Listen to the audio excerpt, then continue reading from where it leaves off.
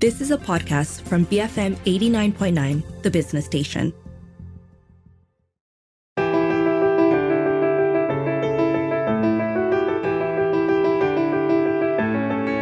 Hello, you're listening to Beyond the Ballot Box with me, Dashran Johan. Democracy, a term that resonates with notions of freedom, participation, and equality, lies at the heart of many political systems worldwide, at least in concept. But what does it actually mean? For many, democracy equals elections and the ability to cast a vote once every however many years. Others might consider that a problematic and even reductive way of defining democracy. So what exactly is it, and what needs to be done to make Malaysia a more democratic nation? Joining me in conversation today is Ooi Kok Hin. He's the Executive Director of Bersih. He's also the editor of the book titled Making Democracy Work, Institutional Reforms for Malaysia. Welcome to the show, Kok Hin. Thanks for joining me. Thank you, Dashan, for having me on the show. Looking forward to chat on the topic today. So I want to start this show, with a big picture philosophical question. What does democracy mean to you? Well, I guess in the simplest terms, it means people power, right? Mm-hmm. People power in the form of participation, in the form of expression, in the form of our ability to determine our own fate, so to speak. So, it could mean taking it to the streets to air our grievances as a legitimate form of reclaiming the public space and express our opinions.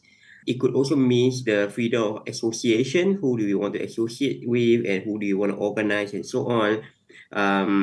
It means the freedom and ability to change who governs us. If we are not happy with so-and-so parties or political leaders, we have the ability to change that. So that's a form of accountability there, and also transparency as well. I'm trained in the political science discipline. John Locke basically said that politics is the continuation of war through peaceful means. Right. I think that's quite a memorable quote. Politics is the way we resolve conflict, power sharing in a peaceful, non-military way, hopefully. Yep.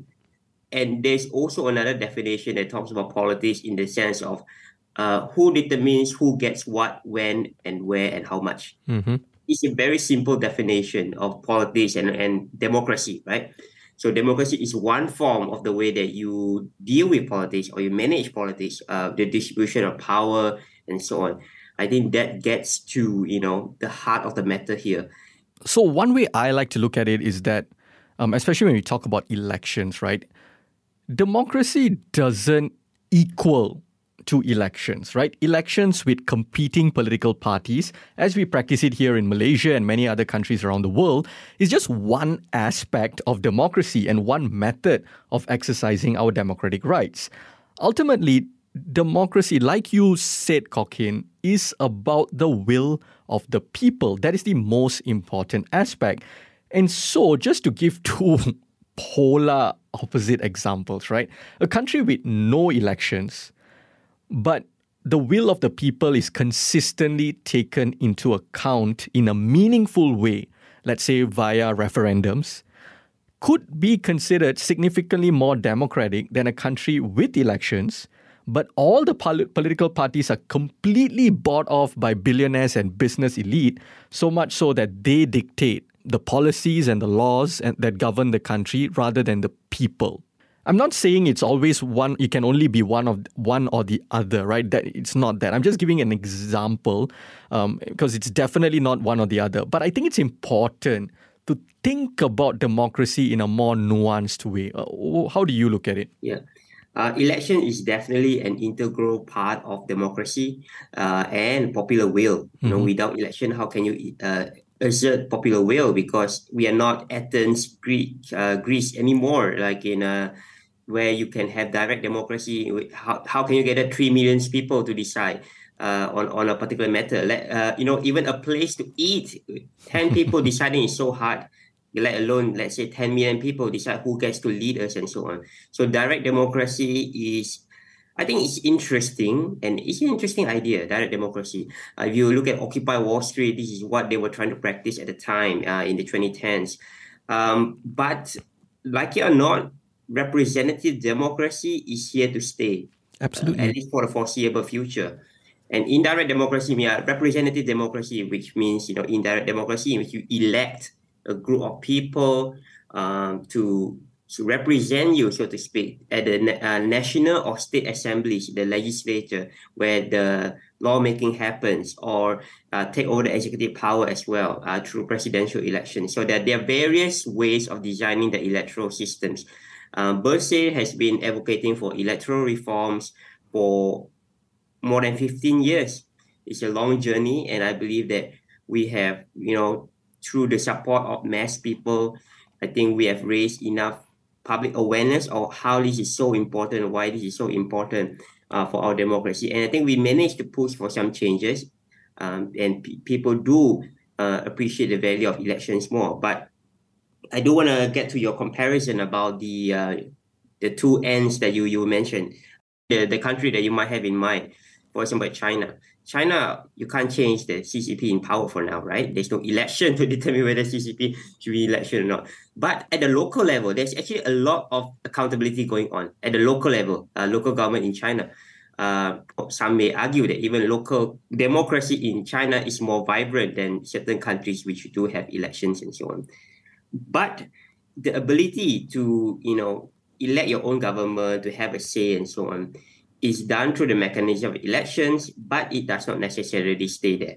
So it's a question of how you pick the best out of both systems, or more than two systems actually, and basically distribute which one that can empower people participation and so on.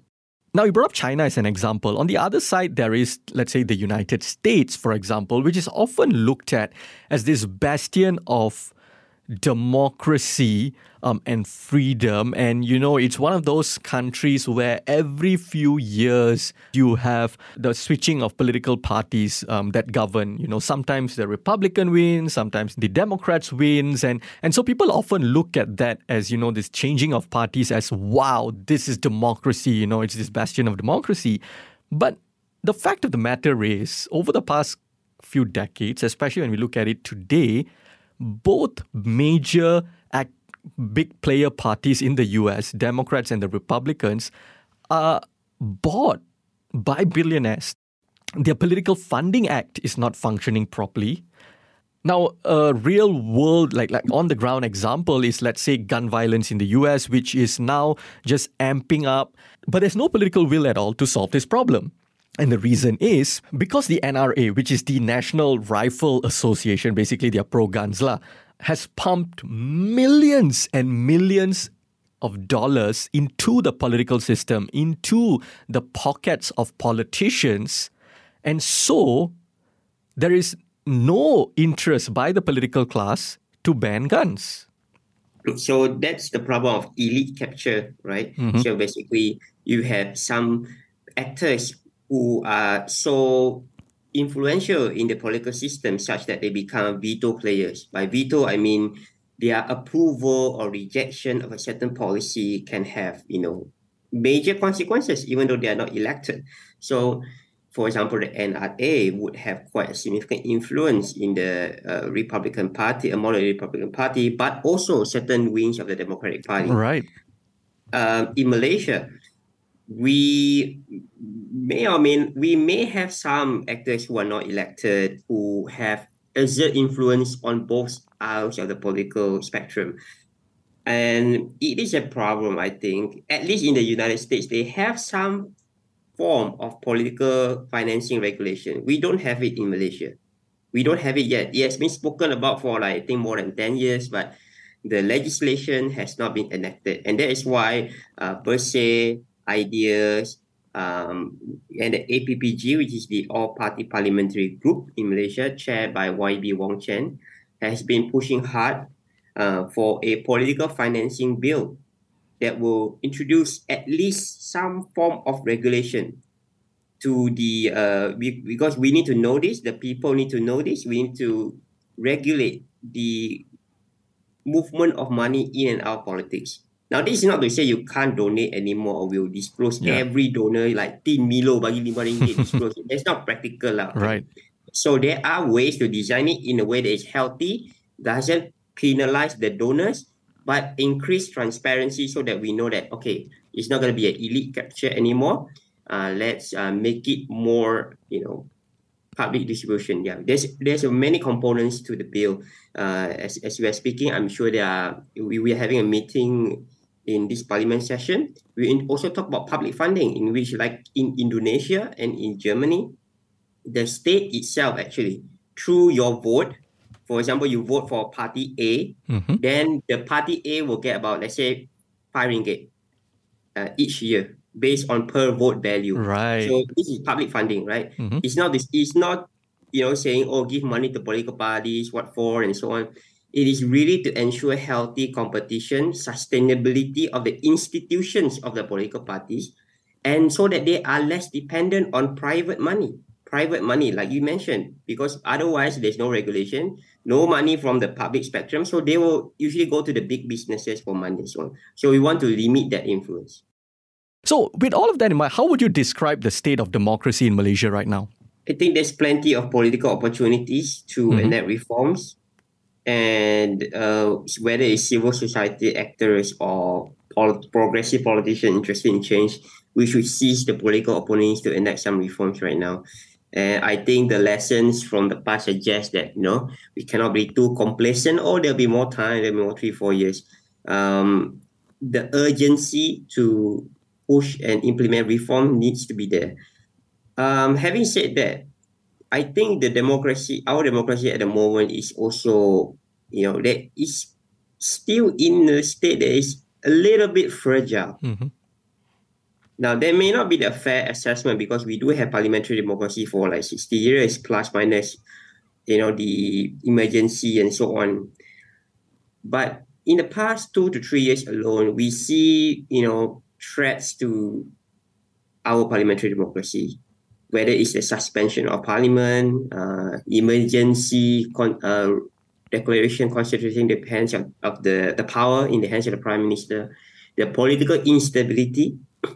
Because political instability and uncertainty, I'm sure if many of your listeners are aware of global history and so on, usually periods of strong men, periods of authoritarian rule is preceded by political uncertainties. You look at Germany before the Nazis come to power. You look at the state of the Republican Party before Donald Trump. So usually there's this, political uncertainty, instability, and then the strong men come and say, what, it's so messy, give power to me, I'll settle it.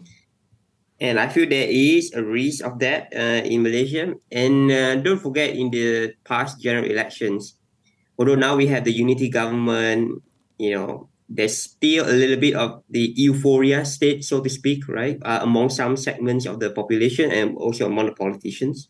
A lot of first-time MPs and first-time ministers. But don't forget that it was a close result. It's a close shave, so to speak. And, I'm not saying this in partisan sense, in the sense of, this party come very close to winning, we are lucky and so on. No, I'm not saying that. I'm saying that the way the campaign was conducted, the sheer polarization, which is a threat to democracy worldwide, yeah? Right. We have seen an increase in political polarization in ways that are sadly divided among ethnic religious lines.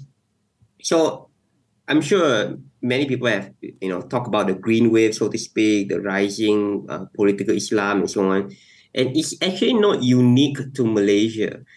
We have seen elsewhere in India, in Myanmar, the threat of ethno-religious nationalism, so to speak, the marriage of the ethnic and also the religious dimension, and create a form of an unkind, almost malevolent form of nationalism, so to speak.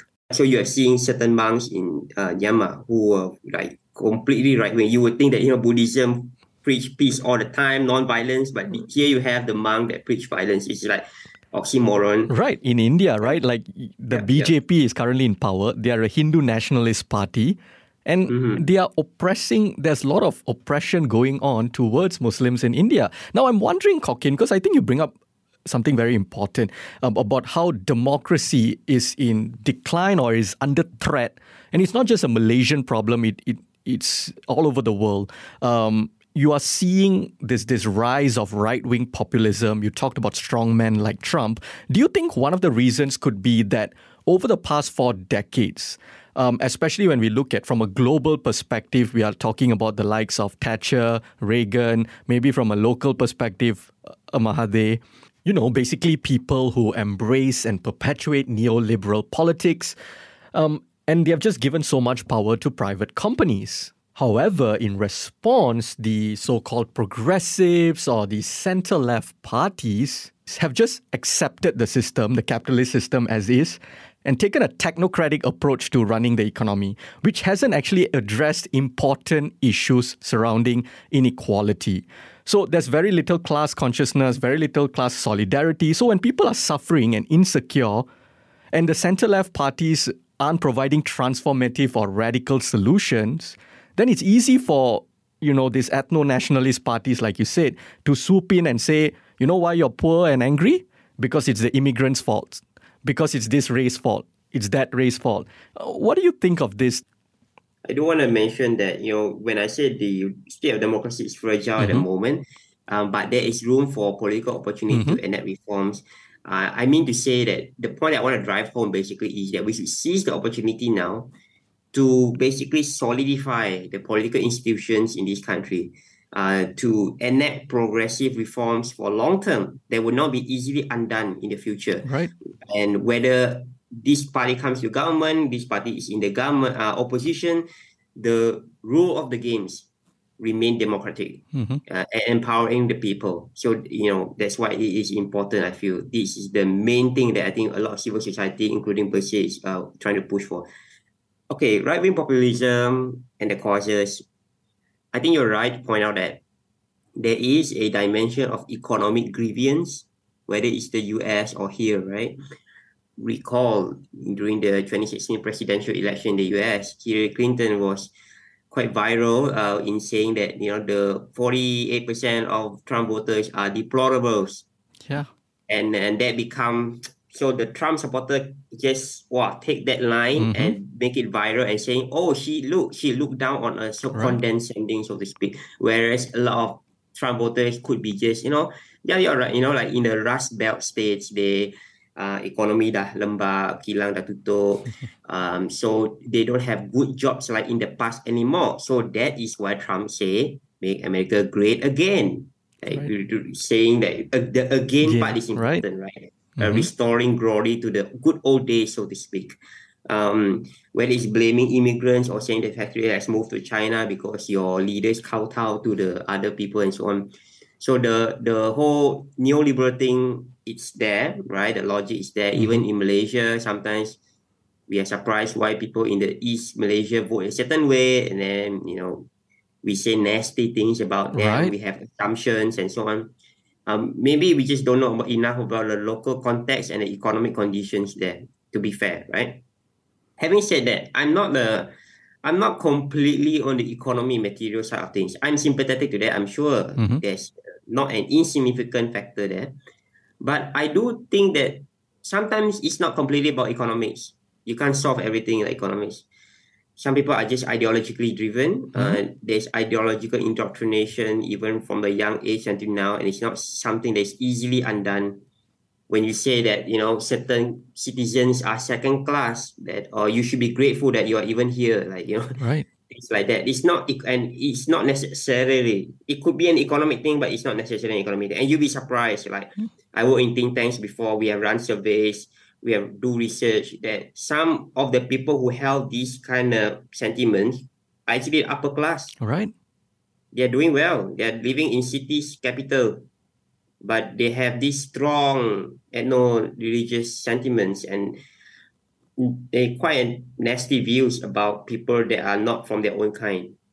Okay, I think we can do an entire podcast on this down the road, but we got to go for a break and also move this conversation along. So to close this part off, I will just say this to clarify.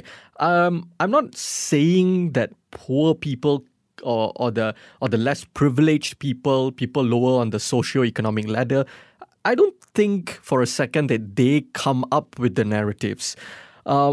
I'm actually not surprised by what you said about how a lot of the times the people saying the most right-wing things can be upper class.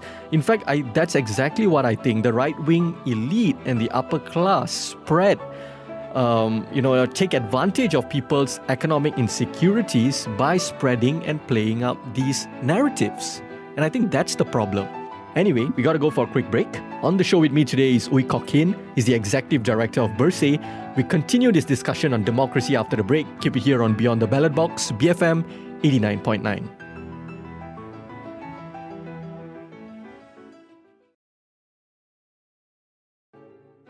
Welcome back to Beyond the Ballot Box. I'm Darshan Johan, and on the show with me today is Ooi Kok Hin. He's the Executive Director of Bersih, and we're having a conversation about democracy. So, Kok Hin, when we look at reforms or changes needed to ensure a more inclusive and representative democracy in Malaysia, what reforms do you think we need? Perhaps you can talk about key institutional reforms first. Yes, so institutional reforms. Good timing because Bersih, as you just, we were trying to speak to the Parliamentary Special Select Committee on human rights, elections, and institutional reforms. So we have 10 proposals that we think are very doable in the short run, right? So these are kind of low-hanging fruit, so to speak, right? So for elections, we suggest, expansion of voting rights for our region or our state voters.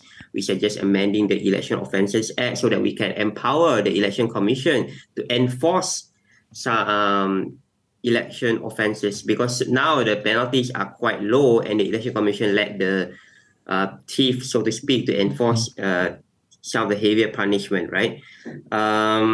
We also call for the strengthening of our parliament by giving them more autonomy. So this is, this is not something that is new. It has been years of advocacy and so on, not just by Bersih, but by groups like Reform, by ideas, by CSO partners, and also experts such as Maha Balakrishnan. I'm sure you might have heard on the show previously. Right. So how to give greater autonomy to Parliament by ensuring separation of power, right? Parliament is legislative, executive is the Prime Minister and so on. So how do we give greater autonomy to Parliament? Well, first of all, you need to give them administrative and financial independence. If you get your money from the PM's department, then, of course, they have some say, right, in how it's run, the order of business and so on. So shadow cabinet recognition for the opposition. Sometimes when we say all this, people say, oh, why you want to give money to the opposition? You have to remember, any party can be in opposition and government nowadays. Right. I think Absolutely. all of them have taken turns to be in government opposition. So we want to strengthen the rules of the game, the institutions of opposition and the backbenchers and so on. And I think when public funds are given to, let's say shadow cabinet minister. So for example, you have education minister and you have shadow education minister, like in the UK.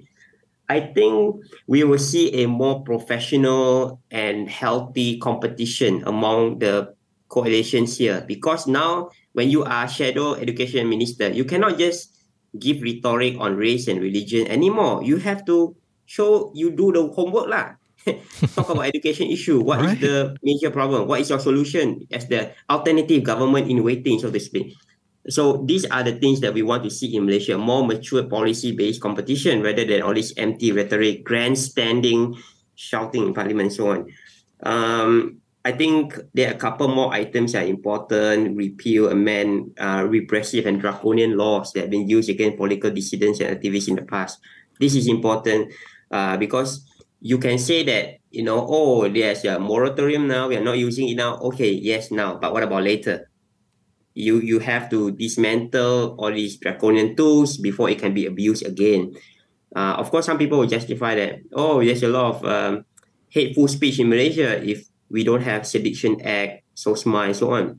Well, there are ways to regulate against terrorism. There are ways to regulate hate speech without having such a blanket legislation that can basically arrest political dissidents for the flimsiest of, dissenting views. Absolutely. I think it's also important for us to highlight that just because we have some sort of an electoral system that we can vote, which is important, doesn't mean it's functioning well. So Malaysia uses a first-past-the-post system. Do you think this is an adequate system, especially when we're talking about democracy in terms of will of the people? So I was just reading this new book called Electoral Reform and Democracy in Malaysia. It's edited by Helen Ting and Donald Horowitz. And I think it's good that we actually talk more about this kind of system, electoral reform, because we need to resuscitate the conversation on electoral reform. It has been in the state of inertia since the Electoral Reform Committee submitted their report to the Prime Minister. So for context, for almost 2 years, the Electoral Reform Committee was formed by the then Prime Minister Tun Dr. Mahathir, and they take about 1 to 2 years to do a lot of public consultation, come up with a major recommendation. They have 49 recommendations, I think. But the report has been classified OSA. I don't know why. They should declassify it and resuscitate the conversation on electoral reforms. I think we need to have more conversation on that. Specifically on the subject of first past the post versus proportional representation, that is just the basic of the debate. There are actually ways that you can marriage the two, pick and design the system.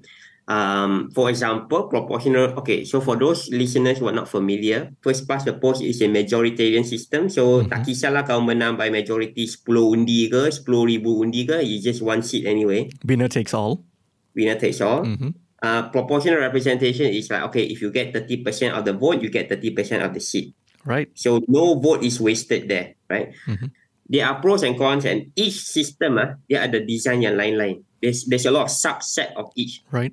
Now we're not going to that now, but I just want to say that there are various ways that you can design the electoral system, and we don't have to stick to it now. I'm sure we can talk about this in another episode. Delineation, gerrymandering, malapportionment. These are some of the big problems that are still embedded in our first past the post system. I'm not saying it's because of first past the post specifically, but it goes along with it, and that's why it not dissolved yet lah at the moment. I just want to mention that even if we want to retain first past the post system, there is a different way of doing it, such as in Australia, alternative voting, rank voting. So macam you pilih lah, you are not just choosing one candidate, but you put your preference. Number 1, 2, 3, 4. Okay, I like PKR candidate number 1. Number 2 candidate is, I don't know, UMNO or DAP. Number 3, PAS, for example. So if the first one, memang clearly your first choice is not going to win, then they will take into account your second vote. Right. So that's an interesting alternative rank voting system. A proportional representation, we also have mixed. So for example, maybe you can have a portion of your parliament be elected on first past the post, and another portion elected on PR, proportional representation. So it's party-based proportional representation. So that will ensure, and we actually, Bersih, with Professor Dr. Wan Chin Hak, we actually tried to work with the Penang and Selangor state governments before, in which we propose to have a greater degree of women representation in the state assembly through a sort of proportional representation each quota. So for example, if you want to have 30% women representation, say 20 out of 50 lah, but in the election only 15 women are elected. So 5 more women, right, that you need, and you can choose this based on a sort of proportional basis. So if party A wins 20% of the seat, then okay, maybe get 1 or 2 of the 5 seats. You get what I mean? Right. So there is ways that you can play around with it. Yes, absolutely. And I think, another thing about first past the post is it tends to sort of encourage antagonistic sort of rhetoric between parties, right? Because it is winner takes all.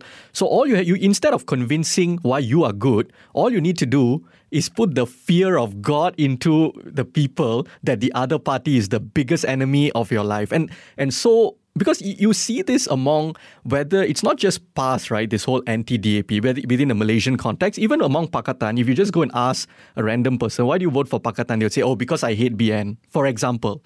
Right? A lot of times it's about, it's negative campaigning. Whereas in terms of let's say if it's proportional, doesn't mean, like you said, there are weaknesses with all systems. I think parties would be encouraged to talk about why they are good instead of why the other person is bad. I think that's one element there as well. Now, I also want to talk to you about grassroots movement and community organizing, because like you repeatedly talked about, democracy is about will of the people. So what role can grassroots movements, organizing play in promoting democratic values and principles in Malaysia? Because I think this is an aspect that there's still a lot of gaps as far as the Malaysian political psyche goes. Yeah. Grassroots movement is a form of direct democracy, I think, in my opinion, because it is where you really get into the ground and organize people of your like-minded for a cause. It is important, definitely, because you need to hold the political elites accountable. Otherwise, with no pressure from the grassroots, they may lack the sense of urgency. They'll be like, okay, we just got elected. Let's chill for a while. Right. Wait for 3 years. 1 year before election, baru I buat kerja, you know. So I think that's the importance of grassroots movement in the form of airing your collective grievance and also pressuring the political elites. At the same time, I think, not all grassroots movements are progressive. Right. So there's something you have to keep in mind. Some grassroots movements are conservative and they may be bigger in size. So there's also the question of balance. I mean, it's not a good versus evil question anymore, right? Absolutely. It's a question of, okay, if you really care for a cause, let's organize, let's mobilize, let's unite and work on that cause. So for example, if you're interested in parliamentary reform, democracy, electoral reforms, okay? Because if you don't organize, rest assured someone else will organize and they will occupy the space. And the politician be like, oh, we keep hearing from this group that this is bad, so we should do this. And by group, I mean it could be like right-wing group, or it could be businesses and so on. Right. So if you don't organize for the cause that you want, that's all the people so basically they are elite captured everywhere, okay? So at state level, federal level, local level. So if you don't organize, you don't take part in grassroots movement and so on, it's not that you macam, okay lah, I don't care anymore, then okay, you're letting them win, right? Basically, that's what I'm saying. Right. And on that same note, what would you say is the importance of dissent or industrial and labor strikes in a properly functioning democracy? Dissent is important in the sense of accountability, right? If everyone just sings kumbaya and dance and happy all the time, I mean, who is going to air the unpopular opinion when something goes wrong or on the eve of something going wrong? Knowing that it'll be a disastrous policy or announcement if you say so. So it's definitely important. As you know, definitely, industrial action has not been a tool that is regularly used in Malaysia for various reasons. We have a long history of policies that are unfriendly to labor organizing, and even until today, I mean, when hospital cleaners were trying to gather outside of hospital to air their grievance, itu pun kena angkut lah. So there are hostile atmosphere to organize, basically. Do you think there's also a mindset shift that needs to happen? Because I think, and this is I'm just talking specifically about, let's say, the middle class, where, if in a hypothetical situation where, let's say, garbage collectors of Malaysia decide to go on strike, you have the sense, because you get this even when the hospital doctors and all are saying they might go on strike, where you will have people come out and say, oh, these people are terrible, they're causing so much problems for me, and so on and so forth, rather than that solidarity, with the garbage collectors, for example, and understanding that we should join, if we are the masses, the 90% or the 99% of society, we should join, forces with them, or at least stand in solidarity with them, because their fight is our fight, against the sort of business elite and whatnot. Do you think that a mindset shift needs to happen in Malaysia as well? Yeah, I think you hit the right spot there. So we are no longer in the times where, the coal mining unions you basically know everyone in the village, Right. and it's the workers that are on strike are your uncles or your neighbors. So there's a sense of solidarity. Nowadays, you don't really have a personal relation with your garbage cleaner. Mm-hmm. Even a security guards at your condo, how many times do you say good morning to them, right? Right. So that sense that may weaken the sense of solidarity. At the same time, I think that's why it's important for union organizers, such as the one that you mentioned, Hata, Daughter Contract, and so on.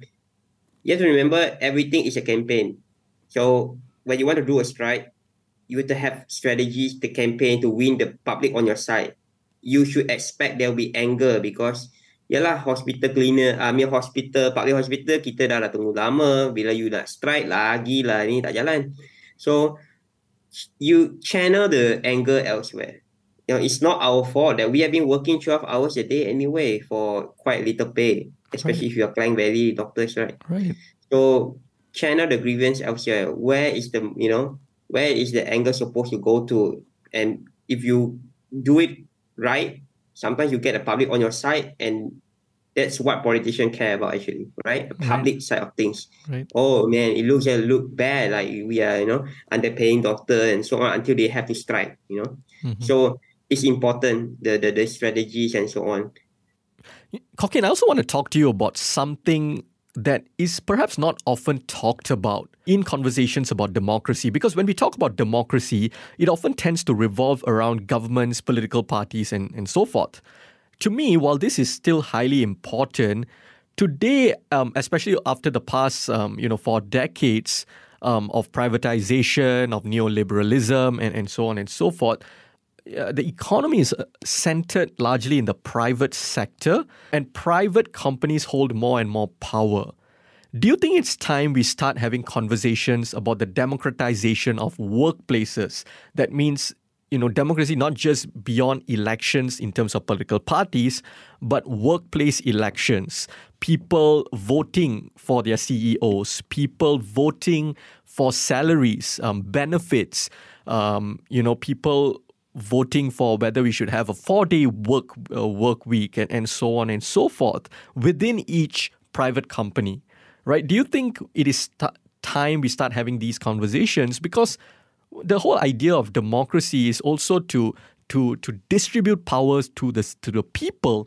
But when we go to work, the power gap is huge, right? Especially if you're in a huge multinational company, the power gap between the CEO and the fresh graduate or the person working in the factory, for example, is tremendous. So should we reduce these power gaps as well? Workplace democracy in workplace. I think you can have laws if it's possible to. That's why sometimes the government just directly interfere, providing 3 months maternity leave, 7 days paternity leave. Even that certain employer association is not happy and so on. But if you're talking about single entity workplace, for example, Malaysia kini just form a union, right? The journalists. So I'm not sure if BFM is a similar conversation is taking place and so on. It varies from workplace to workplace, right?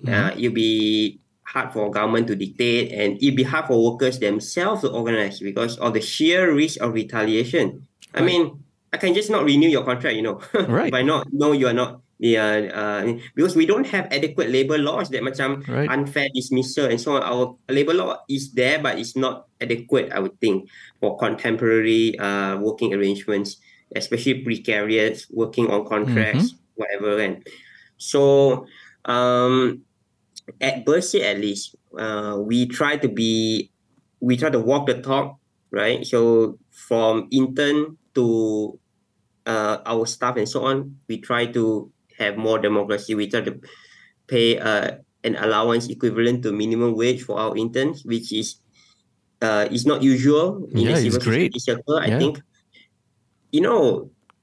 it's difficult. I can share with you because of the sustainability issues for civil society, NGOs like Berse and many others, I'm sure. The sustainability funding is always a concern. But we still try to walk the talk, basically. If we're talking about all this, pro-labor, giving power to the people and so on, we should do this in our own workplace. And that's what Bersih try to do. I mean, if the public support us, then hopefully we can be more sustainable and so on. I would encourage those who are similar-minded to do the same. When you are in a position of influence, try to push for the reforms that you want to see and so on. And I think, it's important to have this conversation. Absolutely. Before we wrap this conversation up, Kok Kin, would you have a final message for us on the importance of democracy? Democracy is a long game. Sometimes it's like a marathon. If you sprint, sometimes people are tiba-tiba ada political awakening. Then dia lari laju. It's like 100-meter dash. And then you don't get what you want. You tired already, you burn out, you give up. Right. People who, people who are pro-status quo, they are there forever, right? It's their livelihood. Right. They get a kick out of it. Or maybe livelihood as in, gaji dan sebagainya lah. So, if you give up too easily, if you just macam cynical and so on, it's going to benefit them, right? Try to come up with a mindset that is, aiming for the long run, right? Don't get burned out too quickly. Get involved, grassroots movement. Oh, since we're talking about that, I will take the opportunity to publicize our election observers. So as you all know, the state elections is coming up in 6 states, right? Selangor, Negeri Sembilan, Kedah, Terengganu, Kelantan, and Penang. So we are recruiting election observers to monitor the campaign, to monitor any potential election offences that could happen and will happen, I assure you, and to document and publicize it and make reports to the authorities. That's what we are, aiming to do. We have do this since 2013. So I would really welcome, any listener, members of the public to join us to conduct election monitoring. You will receive training, and then you will directly be involved in help make democracy better in Malaysia. Kok Kin, thank you so much for joining me today. Thank you, Darshan. That was Ooi Kok Kin, is the Executive Director of Bersih. If you missed any part of our conversation, you can also check us out on podcasts. We're available on the BFM app, BFM.my, Spotify, Apple, or pretty much wherever you get your podcasts from. You just have to look up Beyond the Ballot Box Podcast. I'm Darshan Johan, and this has been Beyond the Ballot Box, BFM 89.9.